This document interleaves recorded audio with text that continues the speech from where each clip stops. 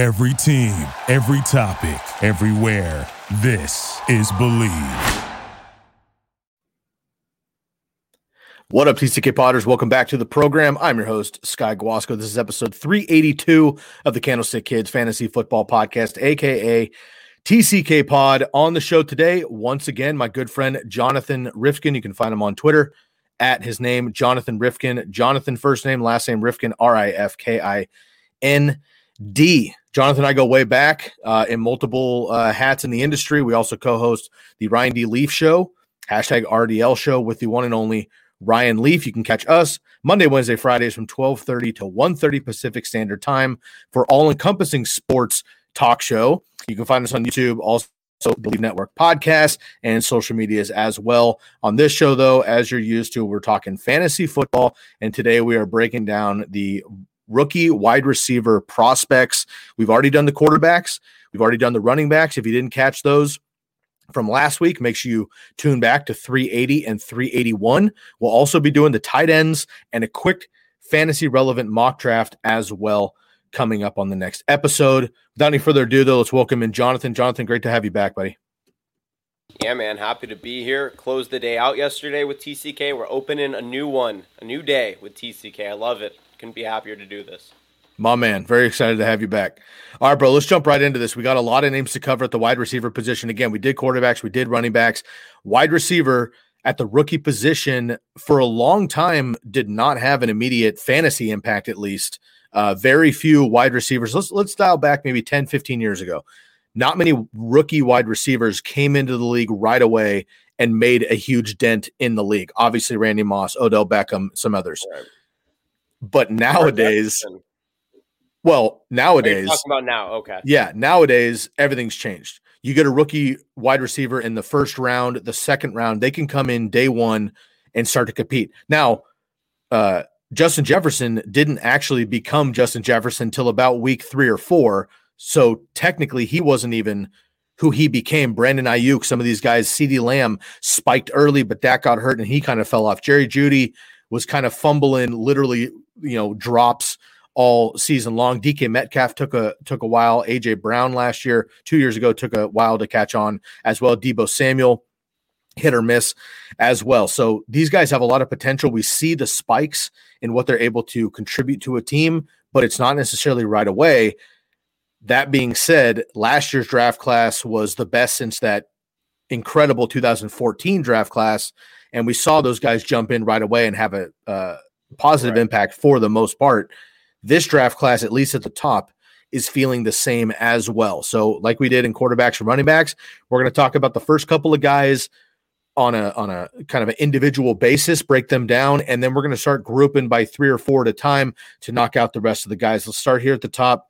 And in my opinion, kind of the consensus wide receiver one across the board in this draft class. For a while after he won the Heisman Trophy, it was Devonta Smith. But since we've kind of brought back the tape from 2019, started diving into everybody after the college football season, Jamar Chase from LSU has jumped up to the top at this point. 6 foot, 208 pounds, opted out of 2020 due to COVID, like many players have we discussed this. The Fred Biletnikoff Award winner in 2019 as a sophomore. As a sophomore, he was named the best wide receiver in the nation at LSU at the Biletnikoff Award. He outpaced his teammate Justin Jefferson at the time, who again goes to the Vikings, exploded last year, broke all sorts of Randy Moss's records at Minnesota. 80 catches, 1,780 yards, and 20 touchdowns as a sophomore with that incredible national title team with LSU and Joe Burrow and everybody else. Again, didn't play last year. Is that a concern for you with Jamar Chase up at the top? No. I think that, look, everybody that's evaluating him is talking about, and we'll talk about Jalen Waddle here in a second, but the guy missed most of the season too, right? He broke his foot, I think. So you're talking about the top 2 guys who are being talked about as transcendent talents who didn't play most of the season. Jamar Chase opted out because of coronavirus, wanted to save himself for the NFL draft. And at the end of the day, LSU didn't really have a quarterback to throw him the ball anyways over the course of last year. So I think it was, and he knew that. So everybody was sitting there and they were looking down on him, we'll say, because LSU fans are very passionate. And sometimes they take decisions like this personally. But But Jamar Chase made a decision that ended up being better for him. And if you look again at the LSU season, he wasn't going to save it. He wasn't going to be the difference maker that brought this team to an SEC championship game or even to like a college football playoff appearance. His role in the NFL he's going to be a wide receiver one. And I don't think that his expectations are any less, and we shouldn't expect any less from him because he is by far and away the best wide receiver in this draft, most well-rounded, like most consistent that we've seen since the onset stepping onto the field. And again, yes, he had Joe Burrow. I know that Joe Burrow is one of the rare college football quarterbacks that truly elevates the talent around him. But like you mentioned before, like Jamar Chase was an intricate part of, or a very important part of that college football national championship team. And so I think that he sort of carved his own place as a transcendent talent from that school. And I think in terms of fantasy, redraft or dynasty, I think a dynasty value for Chase is incredibly high. I mean, incredibly high. But truthfully, like even in redraft, like depending on where he goes, we talk about this all the time, Sky, right? Situation matters, scheme matters. And for Chase, I think that he's going to be heavily utilized no matter where he goes. But if he's a wide receiver one in a place where you trust the offensive line to give the quarterback enough time to throw him the ball, this guy's going to be T. Higgins-esque as a rookie, I think. I really do. He could honestly be like Justin Jefferson. And I think that that's a scary comp for a lot of people to think about, and that makes him very valuable. So I'm very high on Jamar Chase. We're going to jump into a mock draft on the next episode, so I'm not going to spill all my beans. But for this take of him being a bona fide wide receiver one, it's all about landing spot. We have preached that on the last two episodes. We'll continue to do it because for rookies, it's so important where they land, scheme, coaching, other talent around them, quarterback, whatever. If I have him right now mocked to the Dolphins, Jamar Chase, if he goes to the Dolphins, he's got Tua. Question marks. I think a lot of potential, but question marks. They just brought in Will Fuller, who's already the burner. He's out week one, but he's the burner. They also have Devontae Parker, who, spiked 2 years ago, right? All of a sudden, after 5 years, they also have Mike Gesicki and some other weapons. So can he be the true one right away in that system? That would probably, I would say no. If he goes to the Dolphins specifically, if he ends up on like the Eagles or another team that needs him right away, then I absolutely believe that he could be the number one. But on a team like the Dolphins specifically, where I have him going, I don't see him being the number one right away. Now, Justin Jefferson was also not the number one out of the gate. That's obviously Adam Thielen. But week 3, week 4, Adam Thielen gets hurt. Justin Jefferson comes up, and he's Stephon Diggs and then some. For the rest of the season, he becomes that number one for Kirk Cousins in a run-first offense. So the scheme itself in Minnesota didn't hurt Justin Jefferson. Jamar Chase could potentially overcome that as well. I agree. And everybody's talking about how Cincinnati should draft him, right? I don't think that Cincinnati's in the market for a wide receiver right now. Not in the first round, not when Penei Sewell, a transcendent tackle who you are going to need, not necessarily Penei Sewell, but a tackle to protect Joe Burrow when he comes back from a tragic injury. And it's his weak side, no less, right? Like, it doesn't matter who you have at quarterback. AJ Green, when he was healthy on the field, was very good, but he seldom got the football because it was impossible to protect the quarterback. And I think in that offense, like, they need protection. So everybody talking about how Joe Burrow is pitching Jamar Chase to the Bengals and all this, all this other stuff. It's a fun dream to think about. I don't think that it's in the Bengals' best interest right now to invest in a wide receiver in the first round when I think that we have come to understand, number one, that John Ross is gone. Tyler Boyd and T. Higgins are a pretty solid duo, and Joe Burrow is a phenomenal quarterback. We'll see but they need to protect him, and they'll go get another wide receiver rather later in this draft. And I do agree with you; it's going to be Philadelphia or Miami probably, but I can also see Detroit if he falls to Detroit at 7. I just don't see him falling that far. That's all. I agree. But look, I have Devonta Smith or Jalen Waddle. Like, the other guys would fall a little bit further. I think Jamar Chase is just the most pro-ready right now. We're going to talk about the other two in a second here, but I just don't see him falling that far. That's the only reason I don't have him mocked. But yes, if he, the Lions are picking a wide receiver at, their first pick as well. Yeah, I mean, you can't go wrong. I can't wait. I just want to see what Jared Goff is going to look like in that offense. That's Yeah. really what I'm interested to see about. It'll be interesting. Obviously, they got emptied out here with Kenny Galladay, Marvin Right. Jones. We'll see what Quintez Cephas can do. Another point on Jamar Chase, and we'll move on. Auden Tate, who is not somebody that many fans know about in Cincinnati, but he's 6'5". He's the biggest wide receiver on the team. He battled big time injuries last year, which really tainted his season. However, when AJ Green didn't pan out after a few games, when Auden Tate was healthy, he's an absolute beast. Straight up. I mean, I picked him. The only reason I even know about him is I picked him up off waivers in fantasy football, just as like, we'll see what happens. AJ Green's not really panning out, like whatever, in a dynasty league. And he had like a 4-game stretch where he was catching 8 balls a game, 80 yards, touchdowns, and he's a big body target. Right. They may not need Jamar Chase or somebody else, right? Like Kyle Pitts is also in that conversation for Cincinnati. We've talked about it at nauseum on the RDL show about the offensive tackle for Joe Burrow. The question with the talking heads in the industry that I hear, though, outside of fantasy football, for fantasy football, everybody wants Kyle Pitts or Jamar Chase to go to the Bengals because it's more fun. In NFL terms, the talking point is, if they went that direction, which they still could, they have a lot. I mean, the 49ers are the most interesting of the draft, but then the Falcons and the Bengals, 3 of those top 5 picks are going to change the entire draft, in my opinion. And the Bengals, if they go skill position, Jamar Chase or Kyle Pitts, they could get a solid offensive tackle to back of the first round, the second round. The question is going to be, is Penei Sewell out of Oregon or Rashawn Slater out of Northwestern, are they far and away the 2 best tackles, or can Cincinnati afford to get an A- tackle in the second round and get an A+ Kyle Pitts or Jamar Chase? I understand the reasoning of protecting Joe Burrow. I get all that. But in their mindset, these are talents that maybe you can't pass up on.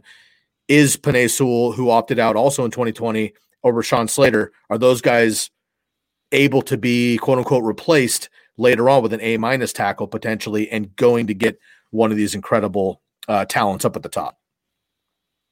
Yeah, I mean, they can. There are absolutely a plethora of possibilities that would allow in a later round for the Bengals to go and pick up somebody that could potentially cover or protect Joe Burrow. The problem is that's a potential, right? Like, we're not talking about a sure thing, and you're not going to get closer. Like, tackles are pretty interchangeable. Look what happened in Kansas City this year, right? Like, they cut both of their best offensive tackles after the season. The 2 guys that were injured and couldn't play in Schwartz was one of them. I forgot the other one. He had the long last name. I don't know if you remember. But like, the reason that happens is because they realize they owe these guys a bunch of money, and they can go out and they can do what they need to do with Pat Mahomes and the rest of the skill players with cheaper offensive tackles. That's why these guys were released. And so tackles, it seems like, even if you're really good, they're pretty interchangeable. With that being said, to have a young guy who can come in and you can literally build around in the offensive line is incredibly rare. And Penei Sewell fits that bill of like a transcendent, like we're talking about. Like, Trevor Lawrence is a transcendent talent. Like, we have a sure thing in Trevor Lawrence. Yeah, Justin Fields might have a higher ceiling, right? But we know that Trevor Lawrence is going to be the best guy to step on the field at his position as a rookie. Same with, probably, depending on what situation he's in. Same with Jamar Chase, right? Like, he is probably the most pro ready. You said it yourself, right? Wide receiver. To me, this is the same conversation at tackle with Penei Sewell. He's going to be the best rookie to step onto the field. And if you're Cincinnati, like, why take the risk on maybe potentially getting protection when you know you're going to get protection from Penei? Yeah. And then you can go get another wide receiver. Like, there's a million of them from rounds 2 to 5 that, like, you can plug and play. Go get 2 of them later on if you want. But I think I truly believe, like, T. Higgins would still be the number 1 in Cincinnati even if Jamar Chase was drafted. So would be this year. Yeah. The only worry for me is, I know everybody talks about Atlanta wanting a quarterback.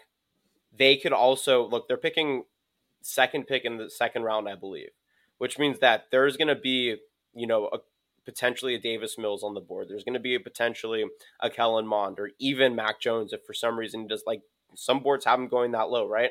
So Atlanta could pick Jamar Chase, or they could even pick Penei Sewell.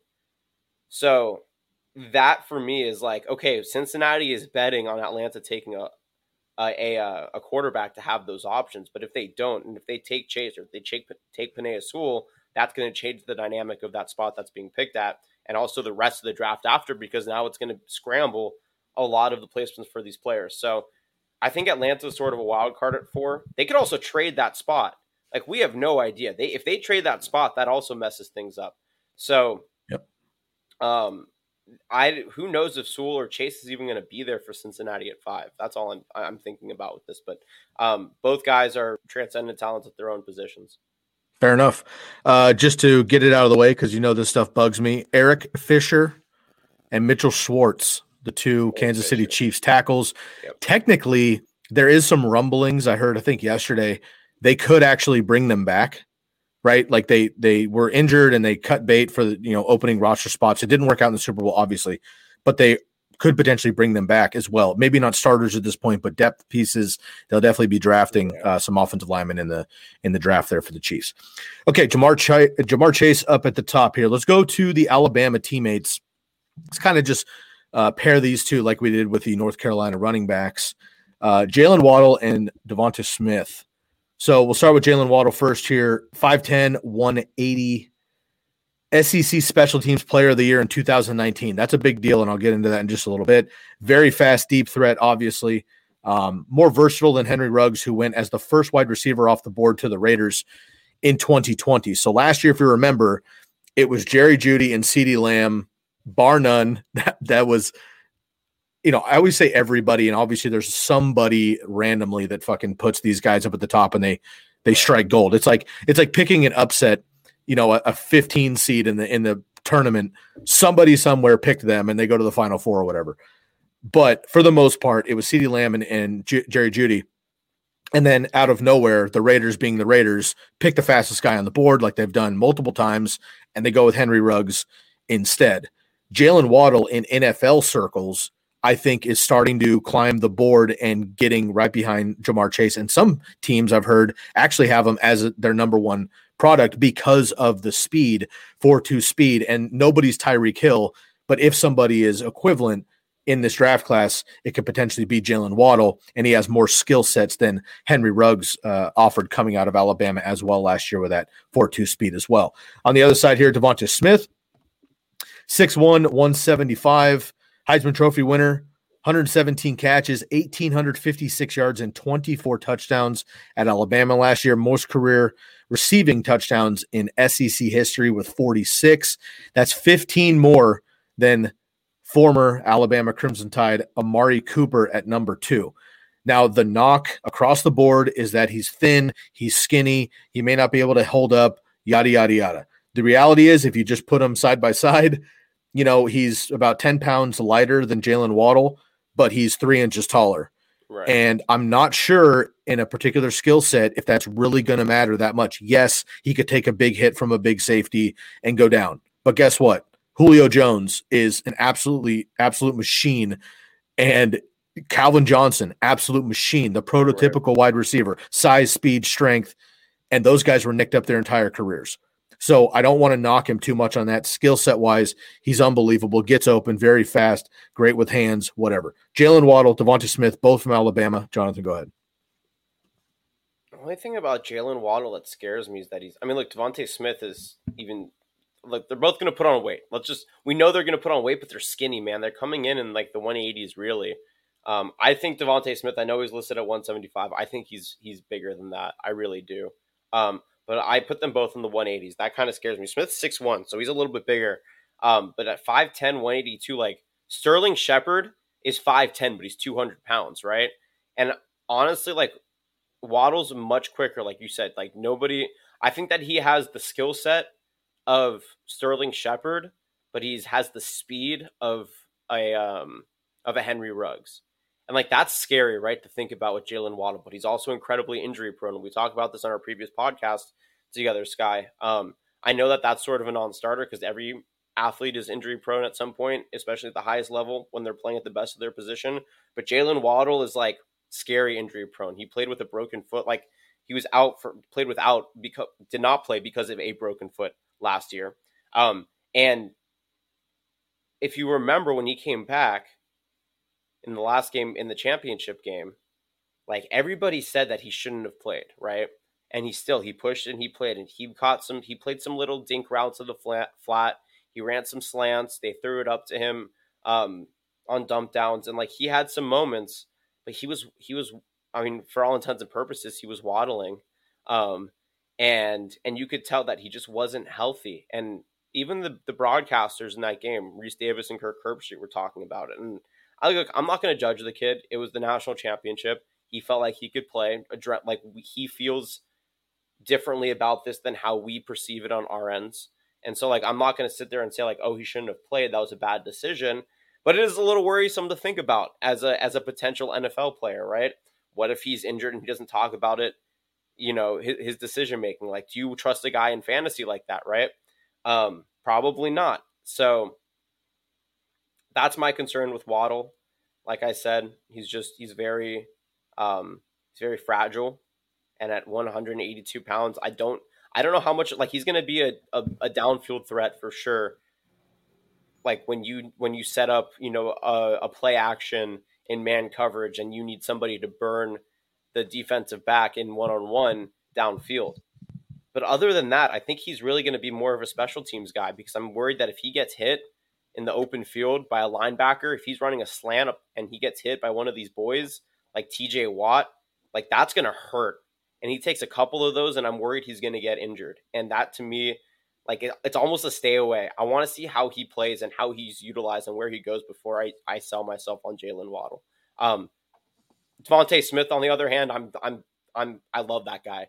Like he's phenomenal. He's like, you talk about, he's 6'1" and he's lightning fast. And like I said, I know he's listed at 175. He's going to bulk up. He's just a skinnier version of DK Metcalf. Like DK's huge, but if you take the skill set of DK Metcalf and you add a little speed to it, that's what Devontae Smith is, or that's what he showed in college. Wow. And so that's what, like, Jamar Chase is the most pro ready right now. Devontae Smith has the highest ceiling in this draft by far. Wow, that's interesting. I think that's a somewhat of a hot take, only because, again, I think the concerns are more on the Devonta Smith side than Jalen Waddle. I just looked up Tyreek Hill because people are trying to compare somebody to Tyreek Hill every draft. Nobody's Tyreek Hill, and nobody else has Patrick Mahomes. That's the most important part of this. But Jalen Waddle, 5'10", 182 listed. Tyreek Hill, 5'10", 185. So exactly the same size. But right. you look at Tyreek Hill, dude is swole. He's big. He is a thick wide receiver for his size, and Jalen Waddle isn't right now. Now look, Tyreek Hill has 5 years on Jalen Waddle and NFL workouts and stuff, so these guys should bulk up. But I agree with you. We'll see what happens there. I'm more concerned about Devonta Smith and Jalen Waddle. Both of these guys are going to be interesting. A lot of Alabama talents, obviously. We get pretty much 2 a year at this point coming out of Alabama in the first round. But look, we'll see what Jerry Jeudy struggled mightily in Denver because of the quarterback situation and drops. Henry Ruggs had injuries and didn't have a lot of opportunity because he landed on the Raiders. We can be infatuated with any of these prospects all day long. If they land in the wrong spot, it won't be up to them. Julio Jones came in as a top prospect. They traded up to get him. He lands with Matt Ryan. He was behind Roddy White for a couple of years, but he made himself number one, became Julio Jones. AJ Green, same thing with Cincinnati and a young Andy Dalton at the time. These guys can make themselves top prospects, but it's going to be really, really important that they land in the right spots. And again, if you're at the top of the draft, you're going to bad teams for the most part because that's why they're up there. Now, the 49ers had moved up. Miami's improving. Atlanta's improving. But again, just be careful with these prospects here when we get down. All right, let's take a quick break, and then we'll get into a chunk of wide receivers here. Let's give a shout-out to the Jersey Jungle. Y'all know I love the Jersey Jungle. I have a number of jerseys from them. I have an order in the mail on its way to my house, and I will share those jerseys as they come in. The Jersey Jungle, DM them on Instagram at the Jersey Jungle to order authentic game similar jerseys. These are stitch and twill. They're not iron pressed on. They do not run off in the wash. Stitch and twill, they fit fantastic. Y'all have heard about and you've seen on YouTube my Justin Herbert baby blue jersey. It's beautiful, fits very, very nicely. Again, the logos, the nameplate, the numbers are stitch and twill, just like the players have on the field. Use the promo code TCK to receive 10% off of 1 or 2 jerseys, 15% off of 3 jerseys. NFL stitch and twill jerseys on NFL.com are $120. You can look it up right now. On the Jersey Jungle, they start at $65 with this sponsorship. And if you use the TCK promo code, they take 10 or 15% off of that as well. You can quite literally get 3 jerseys for less than potentially 1 jersey off of NFL.com. And they don't just have football jerseys. They have baseball, world soccer, hockey, and basketball as well. Throwback, they have customs. Check them out. Hit up the Jersey Jungle on Instagram. DM them at the Jersey Jungle. Tell them Sky sent you from the TCK pod and use the promo code TCK to get 10 to 15% off of your jerseys. All right, Jonathan, let's get back into this here. We're going to start rallying off maybe 3 or 4 at a time, again, as we've been doing to save time a little bit and breaking all these players down. Of course, we can talk about everybody for hours, but let's maybe pick a player from this group. Give me your feedback. I'm going to do the same thing, and then we'll maybe have a tidbit or two on the rest of them. Sure. So we'll go with Rondale Moore out of Purdue, Kadarius Toney out of Florida, Rashad Bateman out of Minnesota, and Terrace Marshall, Jamar Chase's teammate at LSU. So of that group, pick one of them that you're excited about. Rondale Moore, Kadarius Toney, Rashad Bateman, and Terrace Marshall. Probably Kadarius Toney. We talked about it when we talked about Kyle Trask during the quarterback conversation. Kyle Trask is a good quarterback, but I think of the play around him, and I know that Kyle Pitts is the most talked about skill player in this year's Florida team. But Kadarius Toney was a big part of most of the touchdowns downfield. And look, 6 foot 193 going up against SEC talent defensively against big guys.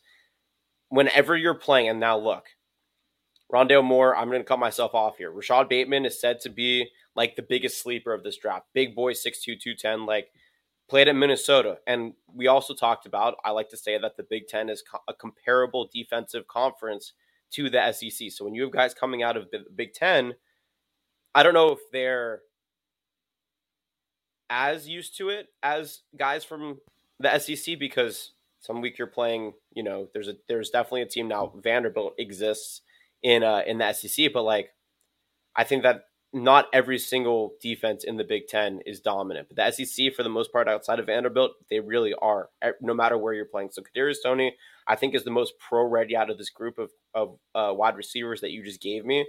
Did you say Terrace Marshall? Yes. Okay, sorry. Wow, I thought we were just talking about Bateman, Toney Moore. Terrace Marshall, Kadarius Toney, the 2 SEC guys. Let's just go with the 2 SEC guys. What Terrace Marshall did with a rotating quarterback crew at LSU last year was really impressive. If you look at games against Texas A&M, even when they played Alabama, right? Like, there were moments, even against Vanderbilt, when they actually won. LSU was not very good this season. They couldn't throw the ball downfield. But against teams that were pretty well developed defensively, they did a good job. Remember when they beat Florida?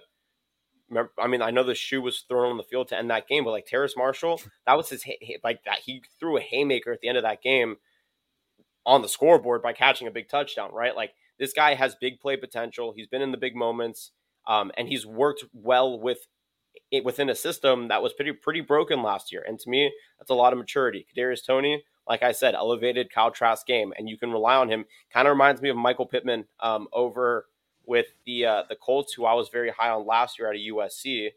But Terrace Marshall also 6'3", 200. Like, this guy is almost a tight end that you're going to throw out there as your wide receiver, and he's going to muscle his way for many yards after catch. So those are the 2 guys that stand out to me.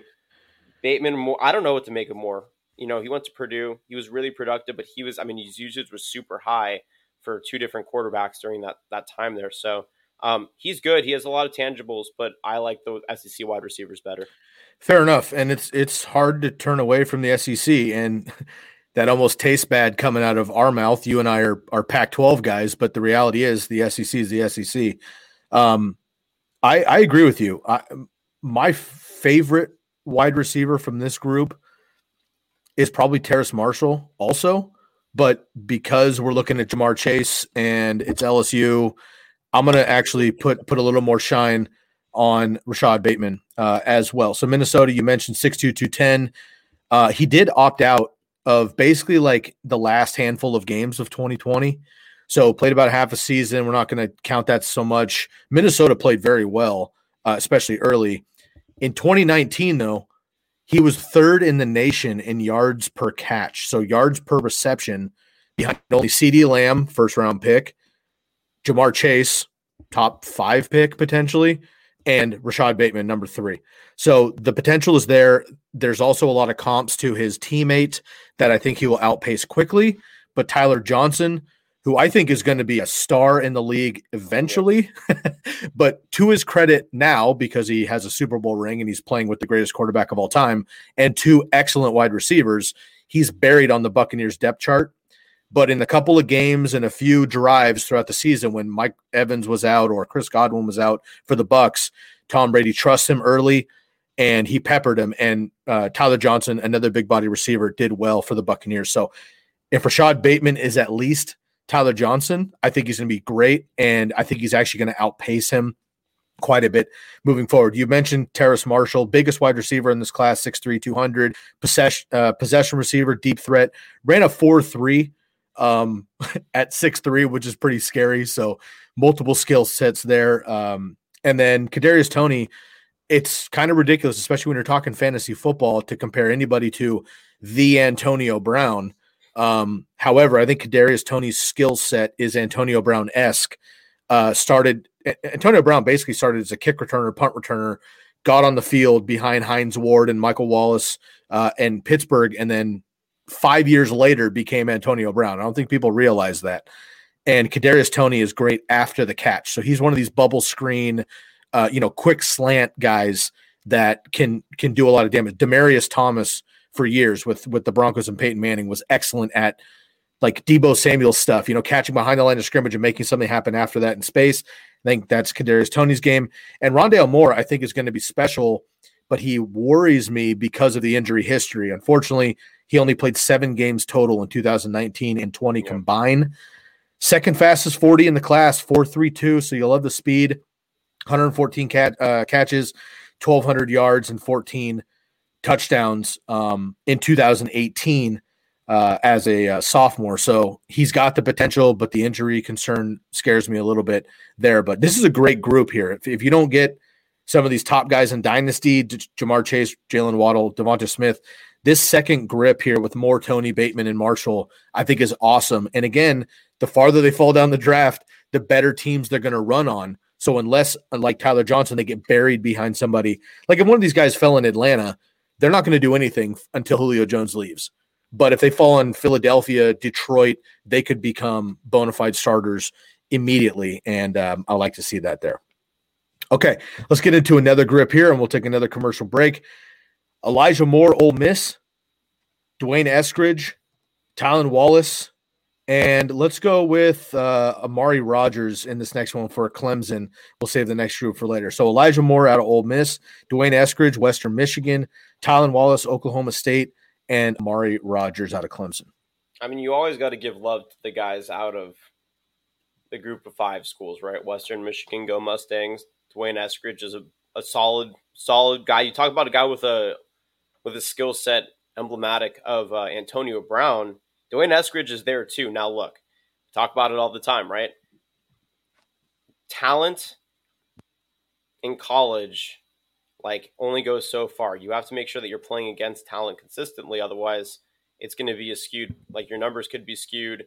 You're not playing against great defenses. And that's the conversation with Trey Lance, right? Whenever we talk about Trey Lance, FCS quarterback only has limited tape, hasn't really played top defenses, but the tangibles are there. Same with Dwayne Eskridge, right? If he didn't play at Western Michigan, if he put up these numbers in an SEC school or went to the Pac-12 or Big Ten, one of the Power Fives, or even a Boise State or UCF, I think that he would be much higher up So I'm going to show some love to Dwayne Eskridge. Of this group, though, I don't think he's the best. I just wanted to point him out because sometimes these guys, I think he's going to get picked. I think he's going to get picked surprisingly high. Dwayne Eskridge is who we're talking about, and I think people are going to be surprised. So I just want to put that out there in case that happens, because he's a guy that could go higher than some of the aforementioned wide receivers. Of this group, I'm a big Ole Miss guy. It's weird. Like, as I further myself from my previous life in college, I find myself appreciating programs outside of Oregon and the the Pac-12 a little bit. And I mean, like, I hated Lane Kiffin at USC, man. I was a Trojan fan at the time. We were always talking about how, like, it was like we were crashing in the wrong lane, or USC needed to make a lane change. Like, there were all these, like, fun little idioms that we would make to talk about the terrible tenure that was Lane Kiffin at USC. And then USC got at O and they let him go. So maybe it wasn't Lane Kiffin that was the problem. Maybe it was the school. Anyways, my point here with this is now I love Lane Kiffin. I think at Ole Miss he's awesome. Matt Corral, their quarterback, shout out Southern California recruit, is going to be a top 3 or 4 quarterback probably in the next draft class. With that being said, I think Elijah Moore, like another guy, 5'9", 185, emblematic of that Antonio Brown sort of skill set. Kind of reminds me a little bit of McCole Hardman, which I know is like the quote poor man's Tyreek Hill, but I think Hardman, like, he's more dynamic. Like, he could run short routes. He can run in the flat. Like, you can utilize him more than just in downfield sets. And that's how I see Elijah Moore. But he's also really fast. And, like, you're going to see a pass go super far down, and you're not going to know who it's going to be. And it's going to be Elijah Moore, right? So that's the kind of wide receiver that he can be. Who else did you mention? You went down to – I love Amari Rodgers also. Like, this guy is a beast. 5'10", 210. He's bigger. A little bit bigger. But again, coming out of Clemson, ACC defenses were a little bit better over the course of the last 3 years, I would say. So he's played much better talent. And he played with Trevor Lawrence, which you can make a case like, look, Trevor Lawrence is going to elevate the talent around him. But when he's throwing to 7 receivers and they're all getting equal opportunity to separate yourself from the pack is impressive. And Amari Rodgers was able to do that. And so I think that's going to make him valuable as well in this group. I think that's a great call. And it's interesting. We keep bringing up Antonio Brown, and I know that some people – Antonio Brown now unfortunately has a stigma because the last couple of years with the Raiders and everything that went down with him. Personal level, yeah. No, not at all. But we're also like – he had a 5-year stretch in fantasy football in the NFL where he was literally the best wide receiver in the game, period. But he had 3 or 4 years before that where he was irrelevant. And then he's had the last 2 or 3 years where, you know, he had a few good catches. Tom Brady got him a signing bonus at the end of the year. He technically gets a ring with the Buccaneers, but he's fallen off tremendously. I think what we're saying is skill set wise, can play that slot. I think you hit it on the head with all these guys. I'll just go down the list quickly to reiterate. Elijah Moore will start there with Ole Miss. Look, DK Metcalf, A.J. Brown, last 2 Ole Miss wide receivers, looking pretty good there. Elijah Moore's not those 2 guys physically, but they have strong, scrappy wide receivers that are fast. Again, playing in the SEC, so you're playing NFL cornerbacks in the SEC, and he's playing the slot, playing very, very well. Long speed. I like that a lot. Elijah Moore is my favorite slot receiver in this draft, and I think he's going to be great. Like, if he went to Atlanta, he won't in the top picks, obviously. But if a guy like Elijah Moore ended up with Atlanta, who already have Calvin Ridley and Julio Jones on the outside, or he landed in Los Angeles, either the Chargers or the Rams or something, and they have that bona fide slot receiver, I think it would be absolutely nasty there. So I love Elijah Moore. Dwayne Eskridge, very, very fast, kind of underwhelming with a 40 at his pro day, 4.4. Now, look, any normal human running a 4.4 is absolutely phenomenal. But when you're thought of as one of the fastest wide receivers in the draft class, you're looking at 4.2s, 4.3s, slowest. Running a 4.4 is actually underwhelming for somebody that comes in with the speed pedigree. Look, game speed and running in shorts, we all know is a lot different. He's going to be just fine. But I think that was something that people were like, huh. So anyway, a little bit underwhelming on that. He played corner at Western Michigan, before moving to wide receiver in 2020. I love this. I think this is a this is something that I think goes like NFL scouts know this stuff. NFL teams know this stuff. We never talk about it in fantasy circles because we don't care about cornerbacks. What I care about, though, as an individual and a pro football player at the next level as a wide receiver, he knows what cornerbacks are thinking, right? I love Caleb Farley, who's a cornerback for Virginia Tech. We don't talk about him in fantasy football. He's going to be a top pick, and he's one of my favorite NFL players already coming in this draft because he played wide receiver for years, and they moved him to corner. So he already knows what the wide receiver's thinking, what the wide receiver's going to do in certain situations, knows the moves to react as a corner. Flip that, and a guy like Dwayne Eskridge, who played cornerback, now has a better anticipation of what the wide receiver might do in a particular, or excuse me, the cornerback might do in a particular situation. I like that a lot as well. Talon Wallace, big possession receiver, 6 foot 190, plays bigger than he is. I've heard comps to like Allen Robinson type, not a crazy burner, but he's going to get you first downs. AJ Green type. He's going to set up, DeAndre Hopkins is absolutely dominant in the NFL. He is probably the 30th fastest wide receiver in the NFL. He's not a speed guy. He's dominant. He has hands. He's aggressive. And I think Talon Wallace offers that. And Amari Rodgers, my notes here say running back Travis Etienne led the team in yards and scrimmage yards, but Rodgers led the team in receiving yards and receptions. And I just think back to the pedigree and the family tree, if you will, of Clemson wide receivers forever. And Nuke Hopkins is one of them. Sammy Watkins back in the day. So many of these wide receivers have been absolutely dominant at the NFL level. And I think Amari Rodgers is somebody who, again, senior coming out well, ripe, if you will. And I think he's going to be just fine, 5'10", 210. Amari Rodgers is kind of a sleeper in this draft class, in my opinion. Played with Trevor Lawrence, so it's another one of those, did Trevor Lawrence make him better than he was, or did Amari Rodgers help Trevor Lawrence increase him, right? One of those chicken or egg situations, but I like Amari Rodgers a lot in this middle class here, who will probably be a day 2 pick, but I think will help potentially a playoff team fill one of those gaps. Hey man, we have one more shout out and then we will get into our final break here. I want to give a quick shout out. We'll give Jonathan a quick water break here. Shouts out to our friends at Bomb Banana, new sponsor. Use the promo code TCK to get 10% off of your order. Bomb Banana hot sauce, banana-based hot sauce. This is banana-based, not banana-flavored. They sent me a handful of them, and they're absolutely delicious. I have my girls try them out. They love them. They have a mild version. They have a spicy version with the muy muy. Absolutely fantastic.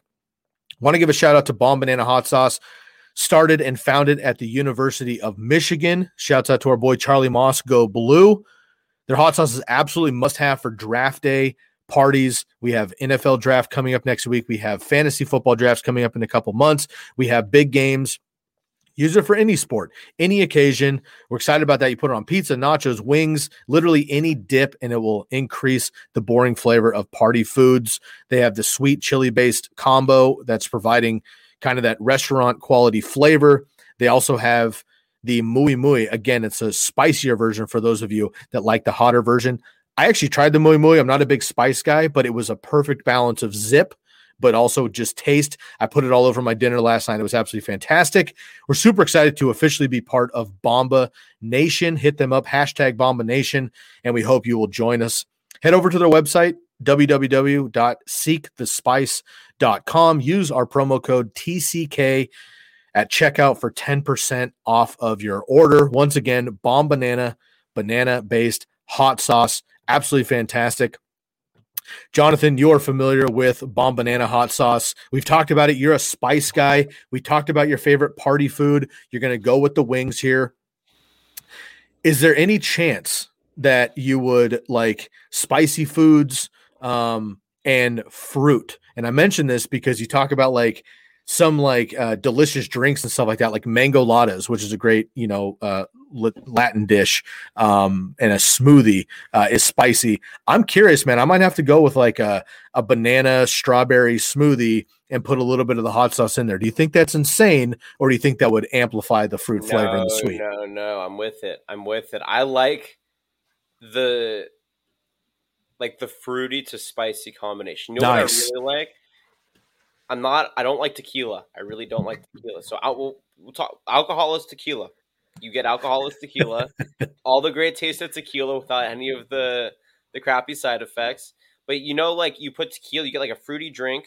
There's tequila inside. And you coat the rim of the cup with tajin, which is like Yes, love that. Middle Eastern, like Exactly. peppery seasoning.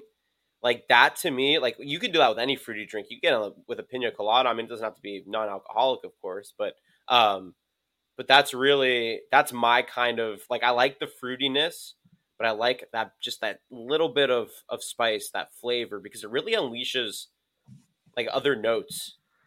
Dude, you hit the nail on the head. I love that. And I'm going to do this. And maybe I'll have to do it for the next episode. I'll have to hit a smoothie, put a little hot sauce in there and hit it up. Once again, bomb banana hot sauce. Bam. This is the muy muy, a little bit hotter, but it is absolutely delicious. Okay, buddy. We got a couple more here and then we're going to get out of here. We got 4 more wide receivers. There's plenty of other guys in here again. So if I skip over one, like we did with the running backs, if I skip over your guy, feel free to jump in and give them a shout out. I want to highlight, though, Amon-Ra St. Brown out of USC, De'Ami Brown, who's my guy, North Carolina, Seth Williams out of Auburn, his teammate Anthony Schwartz out of Auburn as well. I believe there might be somebody I didn't mention that you want to talk to, but either way, Amon-Ra St. Brown, De'Ami Brown, Seth Williams, and Anthony Schwartz out of Auburn. Who do you like out of this group? Amon-Ra St. Brown could be the best wide receiver that isn't Jamar Chase or Devontae Smith draft. Yikes. Fire. That's like bomb banana hot sauce right out of the mouth. That was fantastic. That's like if they made the Muy Muy, but they had like ghost pepper. Oh, damn. Muy Yeah, Muy yeah. Plus, Muy Muy extra hot. It's like a black label. That's what I'm picturing right now. I'll have to my people reach out to their people and let them know, and we'll get. I was gonna say they should sponsor the hot take segment, and love it. You know the cinnamon challenge. We'll just do the bomb banana challenge instead. Every time there's a hot take. Now if I'm right, I get free. I want bomb banana for life. That's what I want. I'm taking notes right now. We're on that. This is recorded. Like this is on the record stuff. USC has a look. Every year I talk about USC wide receivers. Now I was right about Michael Pittman. Okay. So far, we're going to see how that offense is next season. We'll see if there's who's going to replace. There is going to be a new quarterback. We're going to see who replaces Phillip Rivers. But Michael Pittman established himself as a very viable number 2 option last year in that offense towards the end of the season, and he would have had that perhaps the biggest touchdown for the Colts if I think it was an overthrow in the wild card game, right in the back of the end zone or one something like that. It was just Phillip Rivers missed the throw and Twitter freaked out. But Michael Pittman was in position. He did everything he could. He's a great route runner, big hands, big boy. He could take hits. He's establishing himself as a viable option. So props out to our boy Michael Pittman out of USC. Brother Micah out of Oregon, 2 years. I hope he doesn't go next year, but he might have a good enough season too. But in 2 years, this guy is also going to be in that conversation. I'll sit here and talk about the same thing with Micah. But in terms of St. Brown, brother plays for the Packers. Other brother Osiris is up in Stanford right now. I think he's the Z. I think he's the slot receiver up in Stanford. But for Amon-Ra, I mean, this guy played with arguably the most talented wide receiving core in the nation for a guy in the air raid offense and led his team, right? Like Drake London was talked about most because he was the guy who nobody really knew coming into the season and exploded onto the scene. But Amon-Ra St. Brown was the best wide receiver in the biggest moments, probably nationally, outside of Chris Olave at Ohio State. Like, truthfully, like this guy, go back and watch the game. USC won on the final possession in like 4 or 5 of their games. And in 3 of those games, Amon-Ra St. Brown caught the game-winning or game-tying touchdown, and then they got the 2-point conversion. Like, and it transcends his skill, like, level transcends just college. Like he was a 5-star he was the number 2 consensus wide receiver out of Mater Dei High School. He was JT Daniels. He and JT Daniels were freshmen starting at Mater Dei and won a national championship. Like this guy was averaging 110 yards per game his freshman year, 130 yards his sophomore year, 140 yards his junior, and 130 something yards. And this was a team with like 4 and 5 stars across the board at wide receiver, and he was the most relied on guy. USC is the same story, right? He was a freshman. Nelson, I think Nelson Aguilar was, and now look at Nelson Aguilar, by the way, 2 years, $26 million in New England. That guy, say what you want, he's getting paid, and he's going to be an option for Cam Newton probably on that team, which is crazy to think about. But there he is, Marquise Lee burned out. Robert Woods is a very good wide receiver with the Rams. Like, this team has Juju is really, Adoree Jackson is, I mean, like, he was a free agent, but he was signed, and I know he wasn't a receiver coming into the NFL. He was a receiver in college. He was very Tavon Austin, like very much like Tutu Atwell, who we could talk about if you want. But so St. Brown, I mean, look, this guy is going to carve himself into a wide receiver 2 role right off the bat, no matter where he goes. I truly believe that, because he's going to be put in a situation like that, or he won't, and he's going to work his butt off, because that's what he's always done, to be the most likable guy for the quarterback, and then eventually that role will be carved out for him. So I love St. Brown. De'Ami Brown is also really good. He looks pro ready, man. Like, that's my guy. I'm looking up articles. I'm trying to watch extra YouTube takes. Like, I'm trying to find out why he is so far down the list. This is just what happens. Like North Carolina, I get it. And, I mean, shouts out Mitch Trubisky for putting their football team on the map, I guess. But again, like, I don't get it. Like, I'm just going to go off. I'm sorry. He's my guy. I'm going to take him out of this group. De'Ami Brown, deep threat. I think a lot of people, though, are starting to pigeonhole deep threats as like one-trick ponies. And yes, there are deep threats like John Ross. Okay. He runs super fast. If he catches the ball like he did for 2 games with Cincinnati last year, he has 150 yards and 2 touchdowns every game if it worked out. But he doesn't do a lot else. So he's a one-trick pony. Deshaun Jackson was that guy for most of his career. Will Fuller was that guy for most of his career. They can do other things, though. Henry Ruggs, not just that guy, but that's how they tried to use him in Las Vegas last year, and that didn't work at all. Michael Wallace was a great version of that for years. Now, De'Ami Brown, though, to me, when I watch him, yes, most of his tape is deep throws, and most of his tape is just big plays, and that's what he does well. But he's 6 foot 185. He can be a possession guy, in my opinion. He's going to beat slot corners if they put him in the slot, like a big wide receiver, like a Keenan Allen, Devontae Adams. When you put those guys in the slot, it's a mismatch off the bat. And I like that a lot for a guy like De'Ami Brown. I'm trying to find red flags for him. And other than he's really good at deep routes and doesn't do other stuff in his route tree in that conversation, that to me holds no weight anymore, because DK Metcalf broke the mold.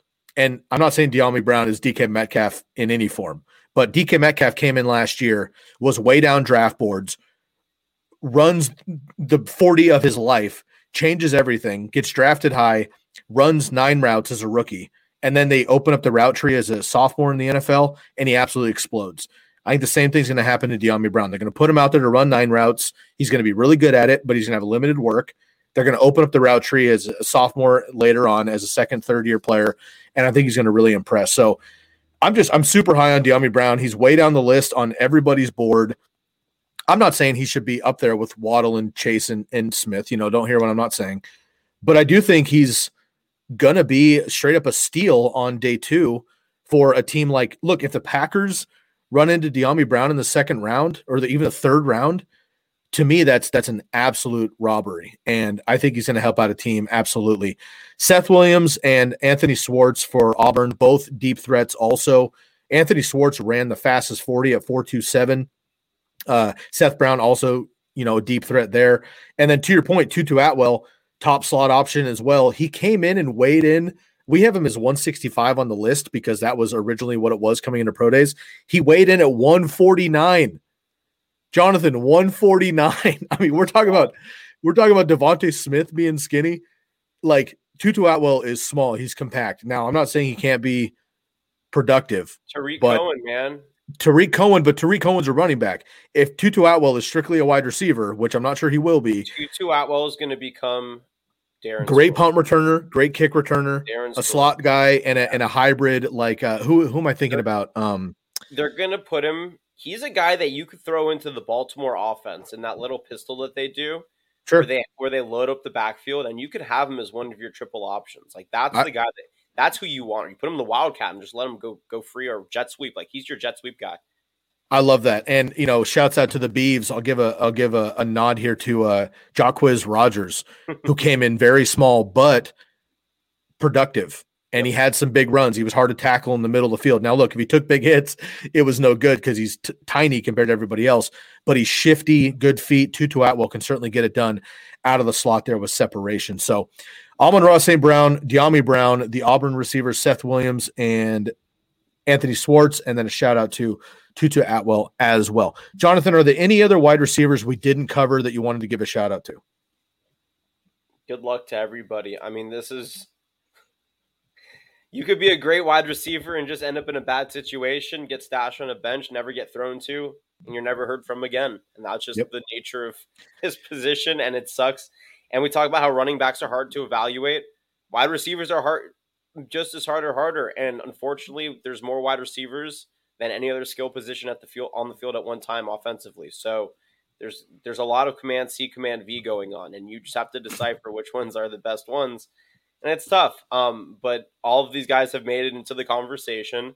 So no matter what, I hope that they all are the best and that they all have success. But in terms of fantasy, like we talked about the ones I think are going to have value. I hope that there are ones that we didn't talk about that we can soon talk about that do have value. And we'll see what happens. It's going to be really, really interesting. Different teams have different needs and evaluate this position differently. And there's going to be surprises. I'm telling you right now, there's going to be surprises. Guys this is the position we're going to be very wrong about some guys. We're going to be very right. And then there are going to be guys that come onto the scene that we've never heard of. So it's going to be fun. This is going to be a fun one for wide receivers. You're muted, Sky. Oh, sorry about that. Julian Edelman just retired. You can make a case that he's a Hall of Famer. You can make a case he's not a Hall of Famer. Doesn't matter. Phenomenal wide receiver for a really long time. Very productive when it matters in the playoffs for the best quarterback ever and Super Bowls, yada, yada. Reliable, tough as nails, deep threat-ish over the slot, whatever. Julian Edelman was a 7th-round pick. Corey Davis, who really disappointed in NFL terms and fantasy circles for sure for his first 4 or 5 years in the NFL until last year. Number 5 overall. 5th pick overall when he was drafted. Devontae Parker, similar career path, number 14 overall. So again, landing spot matters, staying healthy matters, scheme matters, quarterback comparison matters, and the competition around you. That seems obvious, but I feel like too many people, and look, I'm talking the big networks too, too many people who are telling us the information that we all soak up and try to absorb don't take enough consideration into coaching scheme, the talent around these players, where they land. It's just a matter of this guy is very, very good on tape. This guy has the intangibles. He's fast as shit, and he, looks very good on tape in college. Awesome. We see it every year that those really great guys don't pan out, and we see that the guys that nobody's paying attention to do excel. Antonio Brown was not thought of as anybody in college.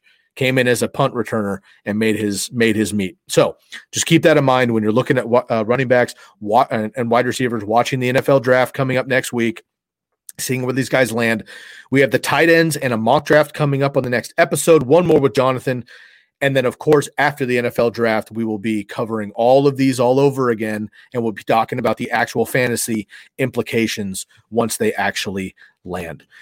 Jonathan, 3 down, 1 to go, my man. I really appreciate you jumping on. Make sure you check out my good brother, Jonathan Rifkind, on Twitter at Jonathan Rifkind. His name, Jonathan, first name, last name, Rifkind, Rifkind.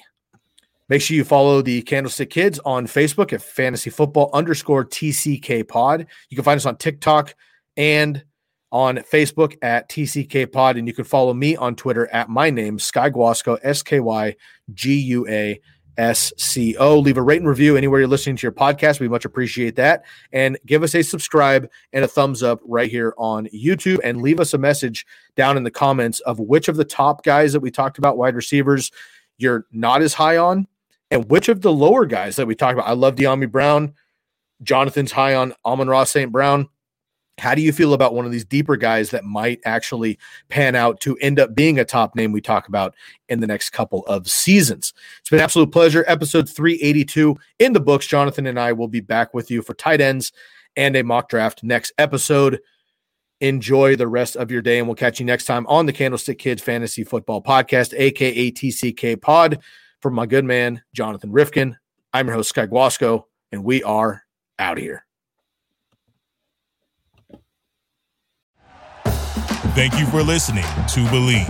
You can show support to your host by subscribing to the show and giving us a 5-star rating on your preferred platform.